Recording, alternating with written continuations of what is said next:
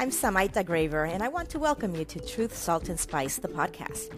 My hope is that the stories my guests share inspire you to walk in truth, be salt to your corner of the world, and to use the unique gifts that God intentionally gave you to add spice to everything you do.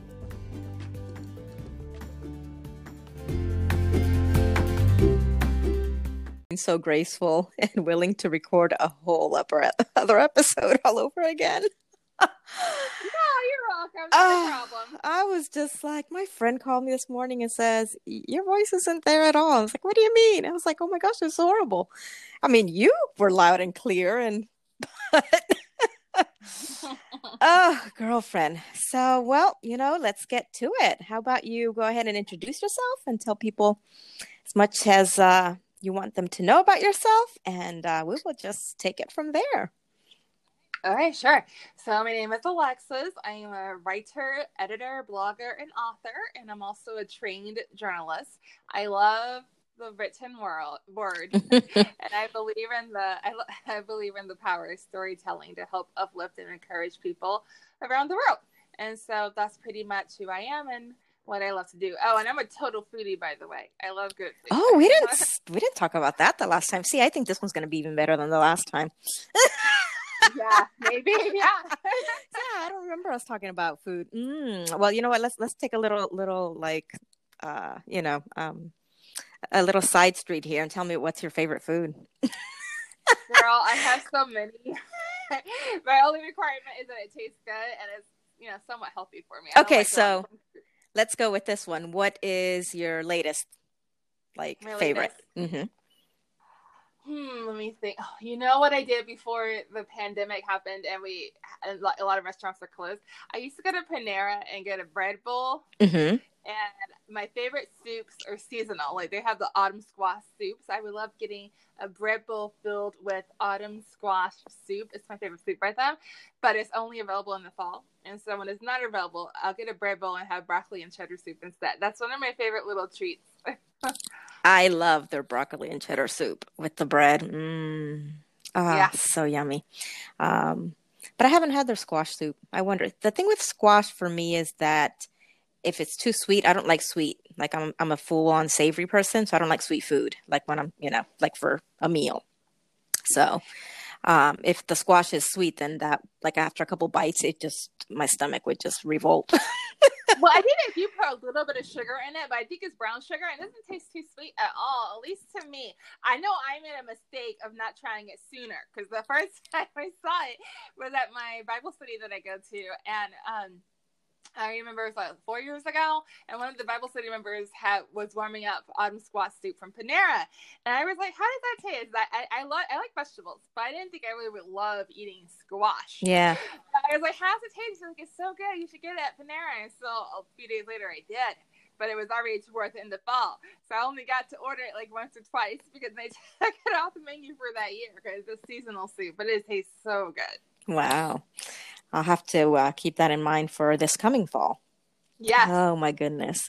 So, now I feel like I have a cheat sheet because I know all so much stuff about you from the previous recording. So now I'm kind of pick and be all like up in your business. So listen, I want to start because I'm still fascinated by, tell us the whole story about your having to journal, like when you were little. Because I just loved that. I loved it. Let's start there. Okay, so I think in the original interview you had asked me when I knew I wanted to be a writer, and I told you ever since age 9. Now, before age 9, funny story is I didn't really like writing for fun, but my mother, I have one sibling, younger brother, and my mother would make my younger brother and I write in journals, like from the time we were each in kindergarten through at least 3rd grade. And she made us write something every school day. So after school, we'd have to come home and write about our day. Not too long, just like a page or a few sentences, and do that for, from kindergarten through maybe 3rd grade. And so I still remember I found those journals recently. Well, not recently, about 2 years ago. I found them when I was cleaning out. And I was like, oh, I remember these. And then I read some of my entries, and one of the entries made me laugh because it showed how much I didn't like writing back then. Because I had written, okay, journal, tomorrow is spring break, so I won't be writing in for you for a whole week. And I can almost feel my excitement of not having to write in a journal for a whole week.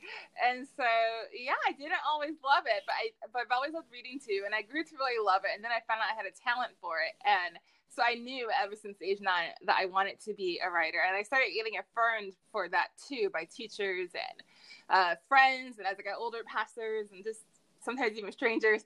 So I know it's definitely a gift and calling God placed over my life. And even in those journals, that I would share them with my teachers and even the reading specialist. At the school I was going to at that age, there was a reading specialist, and her real name was Miss Sweet. Her last name was Sweet, like sweet chocolate or sweet candy. It was sweet. Yeah. And she wrote the sweetest thing in my journal. She was like, "Alexa is a superstar. Does it again." So, yeah. I love that. I remember mentioning because, a lot of times we don't have the majority of us, I guess, really don't have an opportunity to do something so consistently at such a young age and get to have people pour into us and build us up in that way. Mm-hmm. And then here you are, whatever years later, we won't go into age or whatnot, 20 years later, I would say, or so. And now you are like an author, a writer, journalist, study journalism. And I just find that just amazing how, little did your mother know what she was doing, right? When she started this and made you do that. Yeah. the path you took. And we can talk about that, how you didn't necessarily go first for journalism. You were on another path. Oh, yeah. So yes. So I always thought, ever since I knew I wanted to be a writer at age 9, I always thought, okay, well, I want to write books and turn into movies. That was my plan. And then I got to high school, and I just felt a drive to study writing every chance I got. I really excelled at my English classes and the essays and all that. And while in high school, I also joined the yearbook and journalism staff. And especially with the newspaper that they produce, I came to a point a few years later that I was writing most of the stories. They would just give me like, you got to write these stories, Alexis. Like, just give me a whole bunch of stories to write. So I wasn't the only one writing stories, but I got the majority of them. But even back then, even with science like that, I didn't think that I would be a journalist when I graduated, because my plan was still just writing books that turn into movies. But then I kept at it though, because I just felt this drive to learn more about writing and become a better writer. And so when I reached college, I thought that I could do that being an English major. So I remember my mom, freshman year, was like, "Alexis, you need to be an elementary education major, because there's nothing like not getting a job when you graduate from college." Now, the backstory of that is that my mom, the difference is she always knew from the time she was a child she wanted to be a teacher and a doctor. And she pursued it, and it turned out teaching education was the path for her. And it's really her calling. She's done a lot of amazing work. I've seen it firsthand over the years. So she's went from teacher to reading specialist to principal for 20 or more years. And she retired about 3 years ago, I think. But that was definitely what Max Lucado calls a sweet spot. That was her sweet spot. But for me, even though I do love kids, they're so adorable, and I love working with people directly, education and like in a traditional classroom setting was not exactly for me. I was pretty sure about it. So I had to have what my mom calls courageous conversations with my mother, trying to convince her that, "Ma, I will work hard. Just let me go for my dreams." And so I thought going for my dreams meant studying English, being an English major, because, books, and I could learn the craft. But and let me backtrack a little bit. So that summer of freshman year, I landed an internship at a job they made for me. It was a volunteer job that they made for me, because I went to this company and I was like, "I love to work for you." They were like a Christian film festival company, and they were just starting out. They weren't like really big yet. But so I pitched my resume and a PowerPoint to them and explained why I would love to work for them and how I could help them, and et cetera, et cetera, et cetera. And so long story short, they weren't hiring, but they hired me as a volunteer and created a process and everything. And I ended up being the program assistant for the film festival director. And so I did that last summer, and it proved to my mom that, see, with hard work and God's guidance, it can happen for me. And so I finally convinced her to let me go for my dreams. So I thought that going for my dreams, as I said earlier, was signing up to be an English major. And I did that for like a year or two. But the higher up I went in the coursework, the more confusing it got for me. And I was also a bit frustrated because I wasn't really learning much about how to actually write better in terms of like from the way I wanted to write. So I really wanted to learn how to really master writing. And I just wasn't learning that as an English major. That was just my experience. But around that time, the journalism professor named Stacy, she pretty much recruited me to study journalism. And so back in that day, they had a course guide that explained the different things you would study and what kind of careers that were applied to. And I remember reading the print journalism course guide, and it said that studying in this major will train you to work in newspapers, magazines, writing for radio, and also in book publishing companies. And so I was like, oh, that sounds really good for me, I think. And I prayed about it, and I think God like told me, okay, this is your path.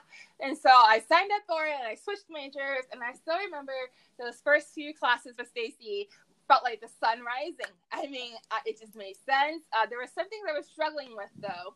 And I remember in one of the conferences I do, student to teacher, Stacey was trying to get me to say what I needed to say as we were studying this technique without telling me what to say. And I remember pausing and stopping and telling her, I don't know, I don't think I'm very good at this. And she was like, you're better at it than you know. I'm better at it than you think. And so that was encouragement that I needed. And sooner than later, everything else started making sense. And then I was just like excelling at it. And I was thinking, well, maybe I'll apply to be a journalist when I graduate from college. I really like this. It feels like my sweet spot. And I really still do actually love the interview process, because I remember one day in class, Stacey told us, she wrote on the board, let me make sure I get this right. She said, interviews are conversations with purpose. And I still kind of go by that. But yeah, so I graduated with my bachelor's in print journalism. And then about 5 years later, a while later, I finally got my master's. My mom was like, Alexis, it's great that you got your undergraduate degree, but you really need a master's. Get a master's. And then I remembered that I always wanted my MFA, Master of Fine Arts in creative writing, because that would be like the capstone for me as a writer. It would really help me. Oh, you know what? Yeah. I just heard about MFA today. Yeah. I was listening to a podcast about writers. He's a local author here. Mm-hmm. And so he on his Facebook, he said he had a podcast. I'm like, oh, I'll follow it. I really like podcasts. I like listening to them. And so the guest that he had on that I was listening to today, actually, they were talking about the whole MFA, but they never explained what that meant. So I still didn't understand what the heck he was talking about. Fine Arts. Ah, okay. Well, PhD, there you go. Right? You've heard of PhD, right? Yeah. It's just like a PhD is a terminal degree. The MFA is kind of like that too. The difference is when you get a PhD, you're kind of expected to write scholarly articles every year, from what I hear, and you're kind of on the academic track. Like you're going to be a professor, or you can still be an author. I know plenty of authors that are PhD people, but MFA is more about applying it to your industry, and you can still like write books too and stuff, but. Oh, so it's more focused. Yeah, okay. Where you're getting out there in the world and you're applying it in whatever industry you're studying under. Very interesting. So yes, I was just like, oh, this sounds fascinating, but I didn't understand what the whole MFA was. They didn't get into that because I guess the podcast is for writers. So I guess writers would know what it's about. So look, I learned something new today. I wanna go back a little bit here because you're talking, and your mom was insisting, that. Teaching was a guaranteed a job. And I'm here thinking, I wonder if she knows now, or even that what you're doing now, you are teaching just in a different way. I mean, we're here going to talk soon about your devotional. Yeah. And I'm like, that's definitely a way of teaching, scripture and whatnot. That'll make her day. Yes. But she's supportive though. My parents are supportive of my kids, and they believe in me developing my God-given talents. But yeah, you're right. It is a different way of teaching. You're not the first person to tell me that. One of my writer friends who's much older than me said something similar just last year. She was like, Alexis, you are still teaching us these beautiful lessons through your writing. Yep. Most definitely. You most definitely are. And so let's segue into how you ended up writing this devotional. Oh, now do you want the long story or the short story? let's go for in between. Here's the medium story. Well, first, a funny point. I didn't even know that I was writing it when I was writing it. Let me explain why. The background information first is that I've been writing devotionals ever since got birthed at Ministry with Emmy when I was recovering from getting sick at 16, and I just started writing them, and it was just flowing out of me, even though I never studied it or read many devotionals prior to that. And so I knew it was the thing God wanted me to do, but I never thought about putting it into a book back then as a teenager. And then in high school through college, I just kept writing whenever the inspiration struck me to write devotionals. And then after college, a company called Collegiate Quarterly approached me. They're a faith-based publication, and they said, would you like to be the growing up columnist? It was basically a column that was once a month, helping people to grow up in their faith journey with Jesus Christ. I was like, sure. And they paid me for that. So I did that, but I still didn't think of let me put this inspiration into a book. And then after that, I was still writing for my friends' blogs and other bloggers that were looking for guests. And so I was writing devotionals for them. So what happened was not 2 years ago, last year in January, I started to think, I have all these devotionals from over the years. Maybe I should just put it into one book. And so I started the process of reaching out to everybody that I had written devotionals for before. And so I reached out to all the bloggers, and I was like, would it be an issue if I republished this in my own book? And they said no, because we didn't buy it from you, so the rights are still yours. I said, oh yeah, that's right. And so basically I got about 30 devotionals over the years that I had written for other blogs or my own blog. And I put those together, and I was like, okay, I probably just need about 14 more, make it 44, and I'll be done. And I was starting to write it, and I was not getting much done.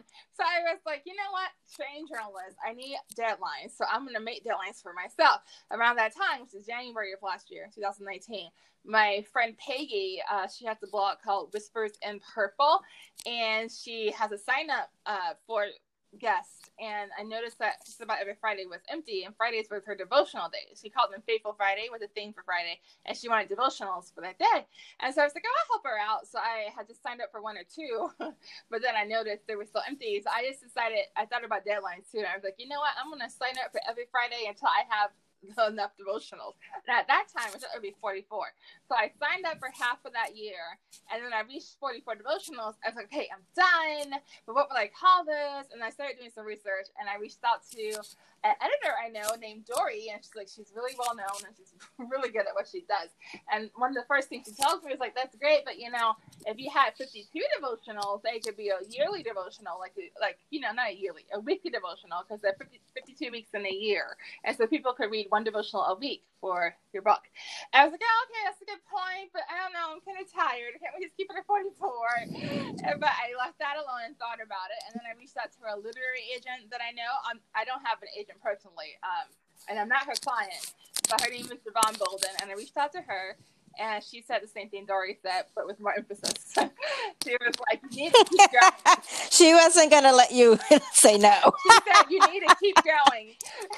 You need to keep going. I was like, but I'm so tired. I was like, okay, I'll do it. And I'm glad that I did, because it really worked out that way, to be just what we needed. And God was in the details too, because the other part of the backstory is last year I worked for a magazine, and so initially I was going to just publish this book myself. I would have the money to pay, to hire out the editor, the cover designer, the formatter, all that goes into indie publishing.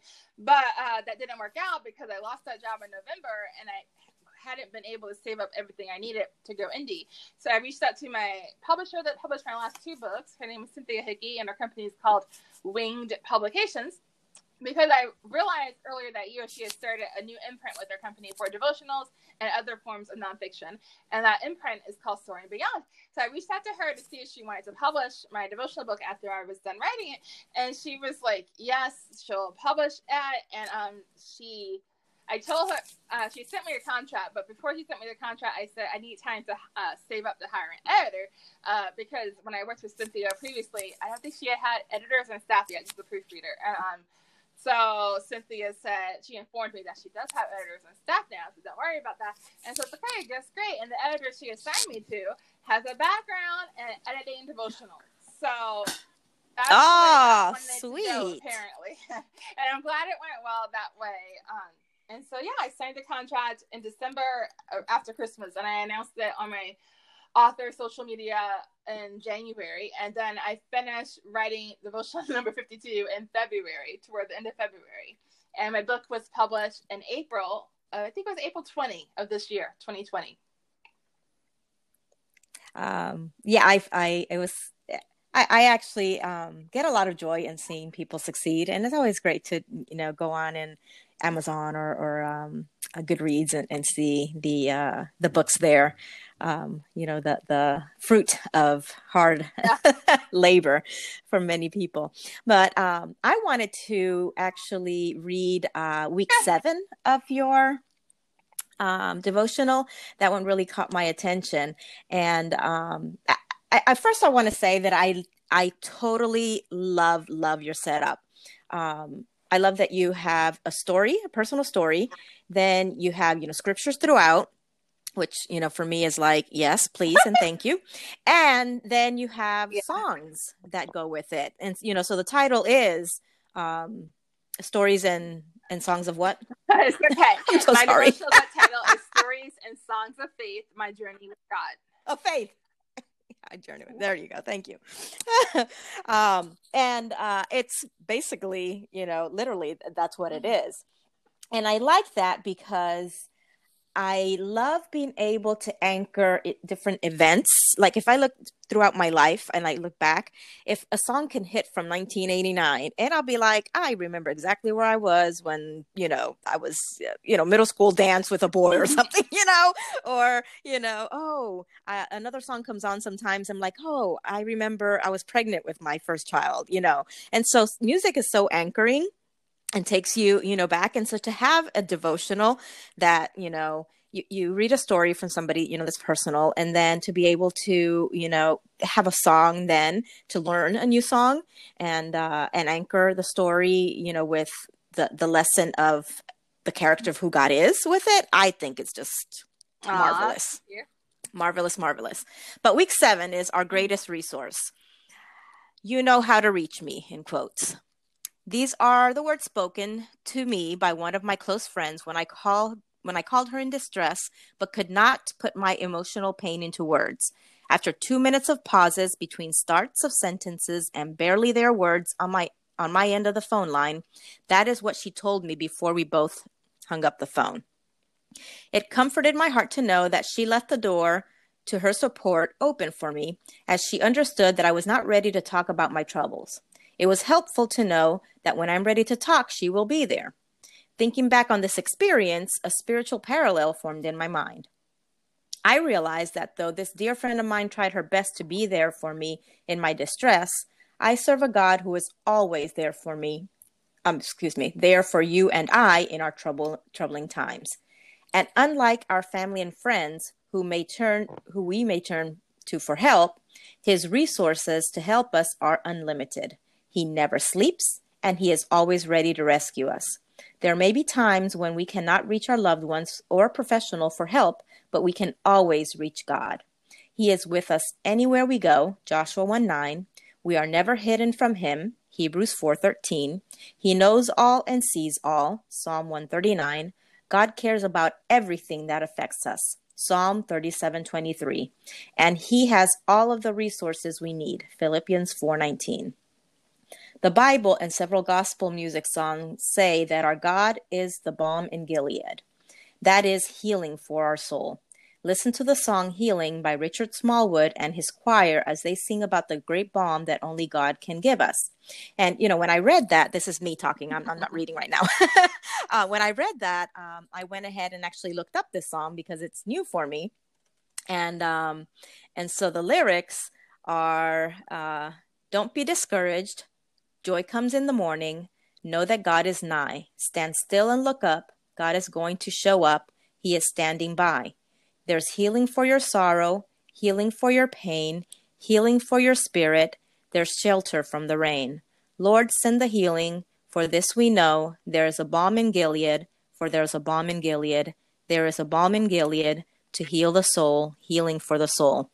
And of course, then I had to look that up, and it's in Jeremiah 8. If anybody wants to, look that up after they listen to this, is where that balm of Gilead comes from.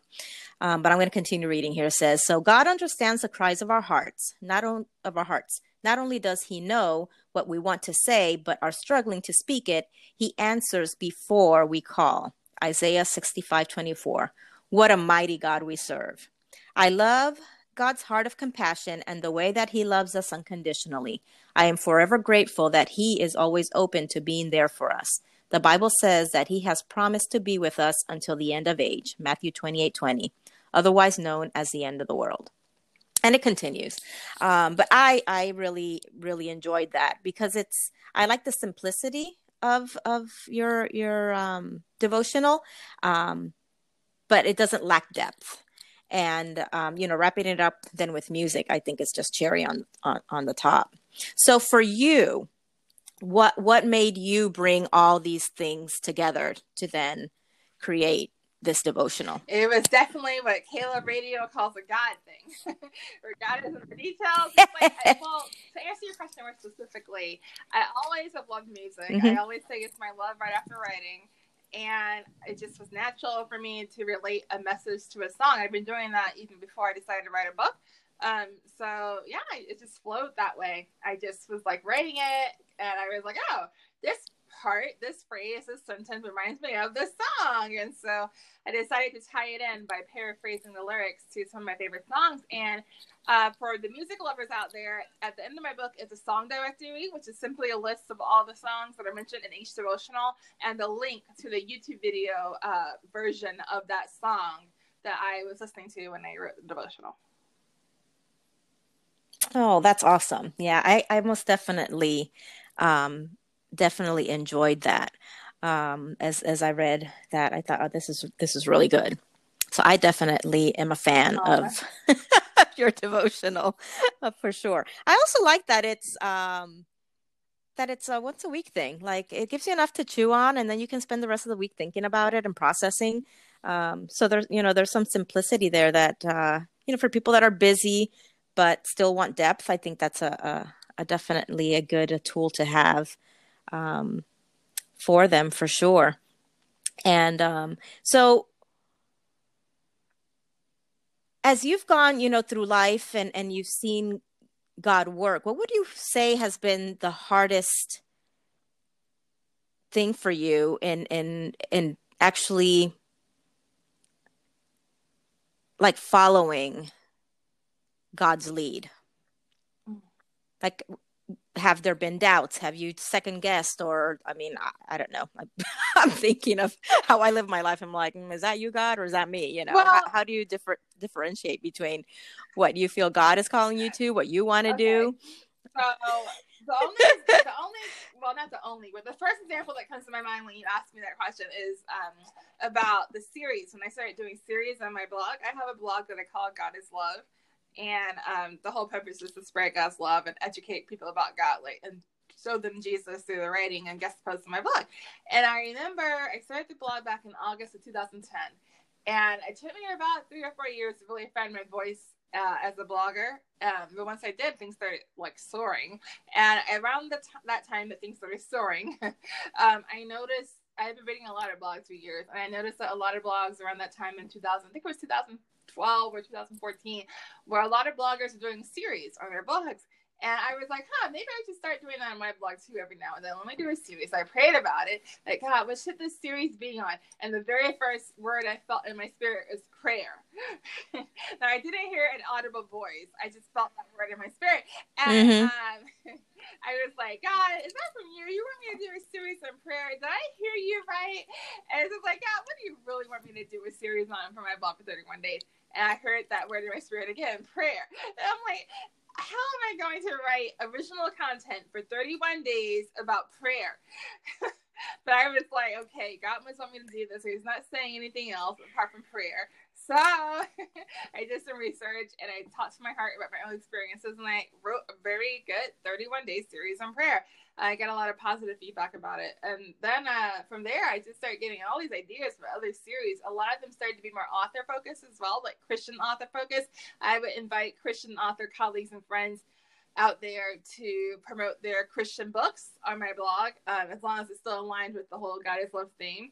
And I came up with series that were seasonal. Like I did one called Spring into Love, one spring, to just highlight books that were, sweet romances written for the Christian fiction book market. And I even had like testimonial style series. One was called Falling in Love with Jesus, where you didn't have to be an author to participate. You could be anybody who has fallen in love with Jesus and write the story of how you first fell in love with him. And I also did a popular series that I didn't know was going to be so popular called True Love Stories, where I interview people about their true love story. And I featured it along with the pictures on my blog. And I also did one photography series years ago called Worth 1,000 Words, where I featured some of my photographer friends who are wedding photographers. And I had them talk about why they're a wedding photographer and what love looks like through their lens, their camera lens. And then they were gracious enough to agree to ask one of their bride and groom, some of their clients, to tell them, what does love look like to you as a bride, and what does love look like to you as a groom? And so those are some of the series that I hosted on my blog. So let me ask you, this, because in a society of excess, because I would say that's, the United States, I find that it is hard for people to just not be, inward focused. So what is it within you that you feel totally like there's enough room at the table to invite other authors to join you and give them a space to put their creation and their content? It turned into that around, I think it was 2000. I started the blog in 2010, and I think it was around 2012 or 2013 where I really found my voice and I started hosting other people a lot. Because originally, back in 2012, it was just, I just wanted to get more content for my blog. I was thinking of ways to get more content. And then I saw that guest posting was a thing, and I started reaching out to people. And I found that I like using my blog as a platform for other people, as long as they are, aligned with the mission of my blog to, show God's love to the world and introduce people to Jesus and reaffirm faith and all that. And so I just like doing it. I mean, I never thought that I think when I was starting out, I wasn't sure how my blog would take off or like what vision I would have for it. Ultimately, I grew into that, and I found out that hosting people who align with the message from my blog was a good thing, and I like doing it, and I like coordinating things. Like I think the most recent thing that I have going on is my Devotionals for the Heart series, where I host a devotional writer every Monday, Wednesday, and Friday on my blog. And it's new. It's new every single Monday, Wednesday, and Friday, every week, every month, every year since January of 2018. Wow. And you have consistently found people to I join gather you my in that. writers every fall for the next year. And I have a schedule that I put together. I coordinate everything. So God worked it out. He blessed me with some great writers, and it's not all women. The first year in 2018, there was one male writer, a former musician named Patrick E. Craig, who's now an author.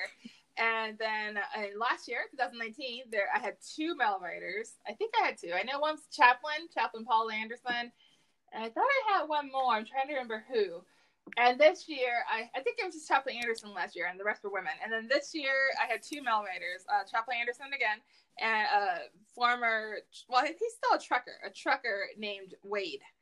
And so, the rest are women. But I'm really excited for the direction my blog is going, and I hope to be even more diverse with my writers next year, God willing.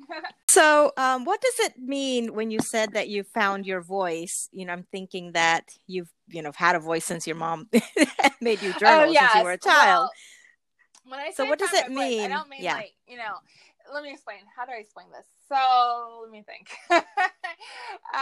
I know that when I was studying to be a writer in college, and the professor was always telling us to find our voice as a writer. And it kind of just means like, let me give you an example. One of the famous journalists and writers we studied when we were in college as journalism majors was a lady named Joan Didion. I think that's how you say her last name. Have you heard about her? No, I don't think so. No. Well, she's an example of someone who's really found their voice as a writer. Like when you read an article, you know is written by her even before you read her byline because you recognize her voice. So that's what finding your voice means in the writing world and the journalism world.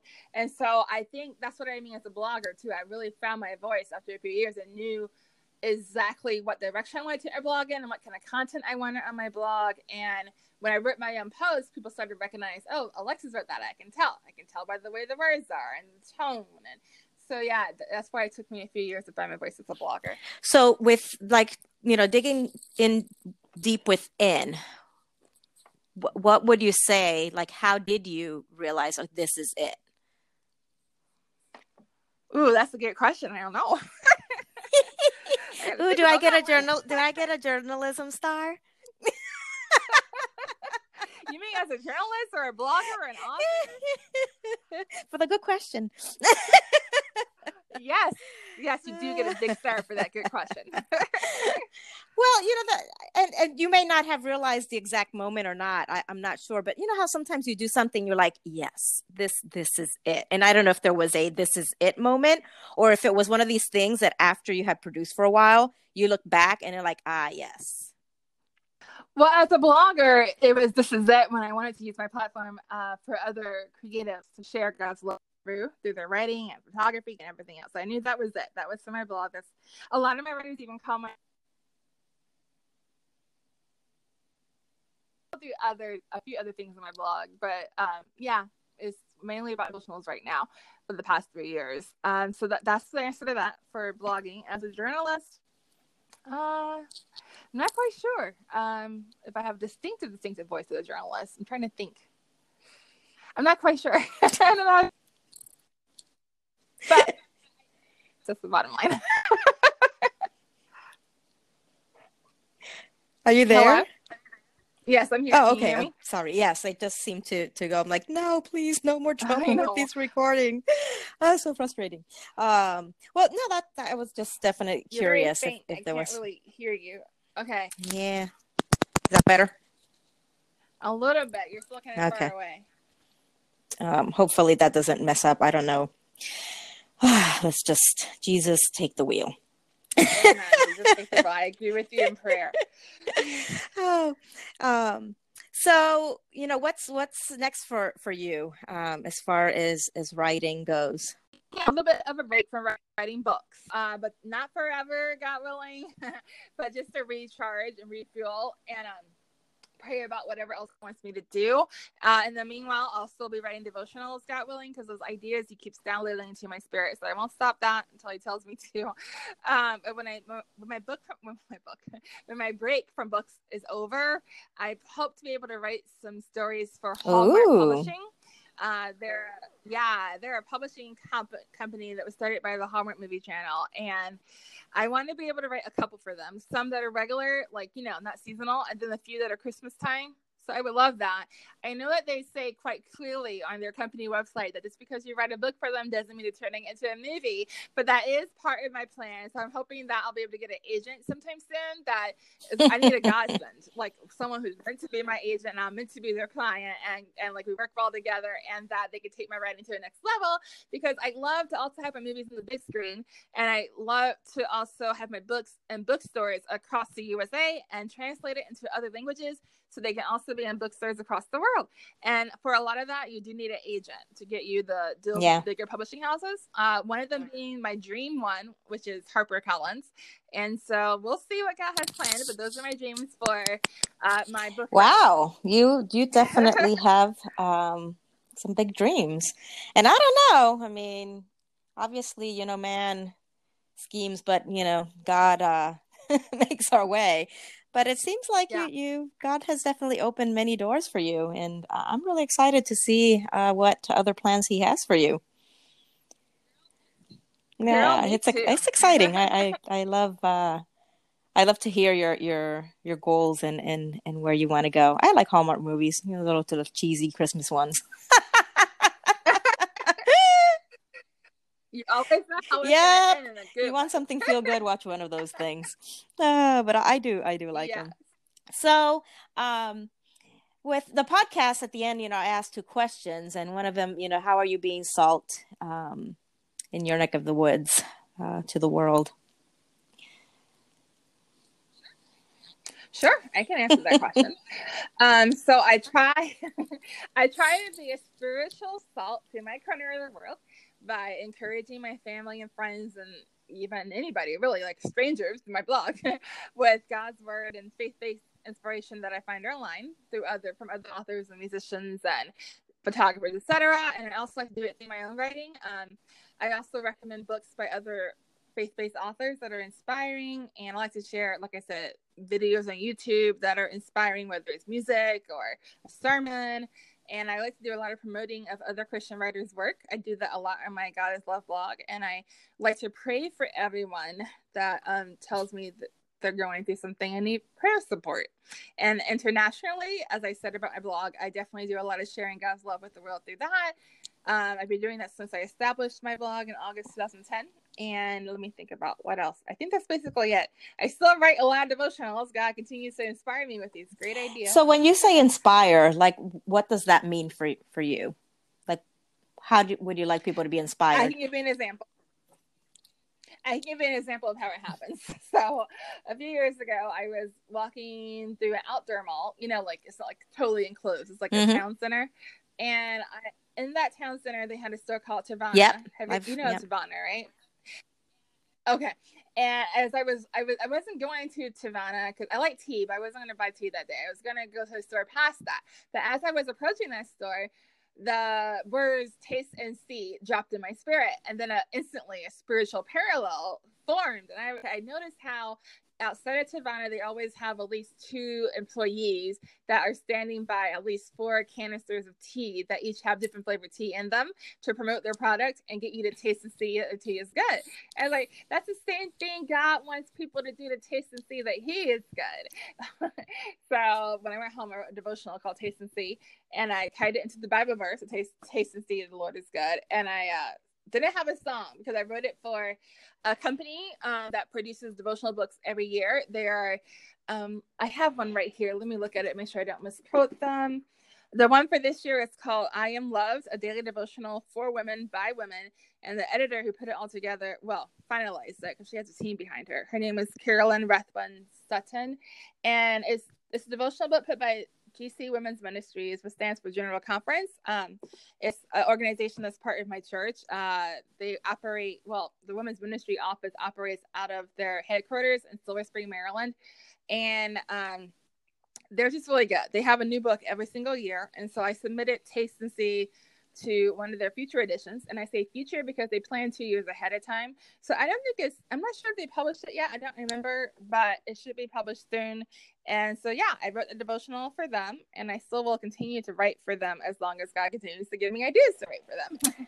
So when you say inspiration, then is different things that God gives you to inspire, and then you share from that, or...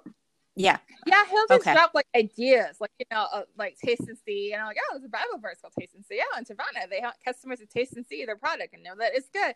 Same thing with God. So that's usually how it happens for me. Like, I'll see something in real life or hear about something, and boom, a devotional idea would pop in my mind. Just last weekend, I was watching a movie on PureFlix with my mom, and something one of the characters said in the movie gave me a devotional idea. I haven't written it yet, but I plan to call it Law of Love. I don't have details for it yet, but that's definitely something I was inspired by just last week. Gotcha. All right. That makes sense. I wanted some clarity there. Well, that's awesome. The next question is, if you were a spice, what would it be? And how do you, use that spice to bring, to the table to flavor everything you do? Okay, so the first part of your question, here's the answer. If I were to be a spice, I'd be cinnamon because it tastes good. Are my favorite breakfast foods, like oatmeal with sliced bananas. And to answer your question about how I bring flavor to things that I do, the cinnamon flavor, I Googled cinnamon. And before I Googled it, I found out, when I was deciding what kind of spice I wanted to be, you asked me this question in the preview a few weeks ago, and I was thinking about it. And I was like, what kind of spice can I be? I was like, I don't know those definitions. So I Googled spices, and I found a very helpful website for all the people out there who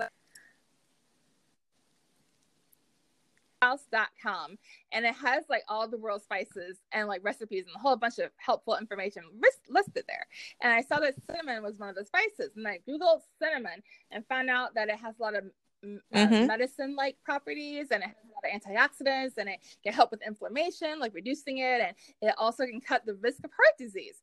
And then I thought, to answer your question about how I bring that cinnamon flavor to things I do, I was like, I kind of think that since cinnamon has all these medicinal properties and it has all antioxidants and helps reduce the risk of heart disease, as a Christian writer who creates stories of hope for the heart with the healing properties of cinnamon as her spice of choice that she sprinkles on all she does for God, it's kind of like I'm an assistant, a physician assistant to the master physician, who's, God's master physician. And as his assistant, I'm helping to heal the human heart for my fellow humans through my writing and the ideas that he gives me to write about. So I hope that answers your question. No, it does. I would say that you chose pretty accurately, according to what you shared, because I can see that you want people to dig in and examine their heart and find that love for God that you have as well. And so that's evident in your work, for sure. So I love that. I like cinnamon.